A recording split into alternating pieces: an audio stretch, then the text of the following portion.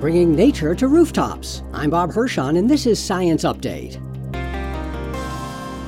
Green roofs bring nature to the top of urban buildings. They decrease air temperatures, lower heating bills, and are a pleasant refuge from city life.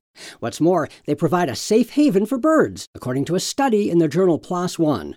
Fordham University researchers Dustin Partridge and Alan Clark found that birds were much more abundant on green roofs in New York City in the spring and summer than on nearby conventional roofs, often attracted by insects.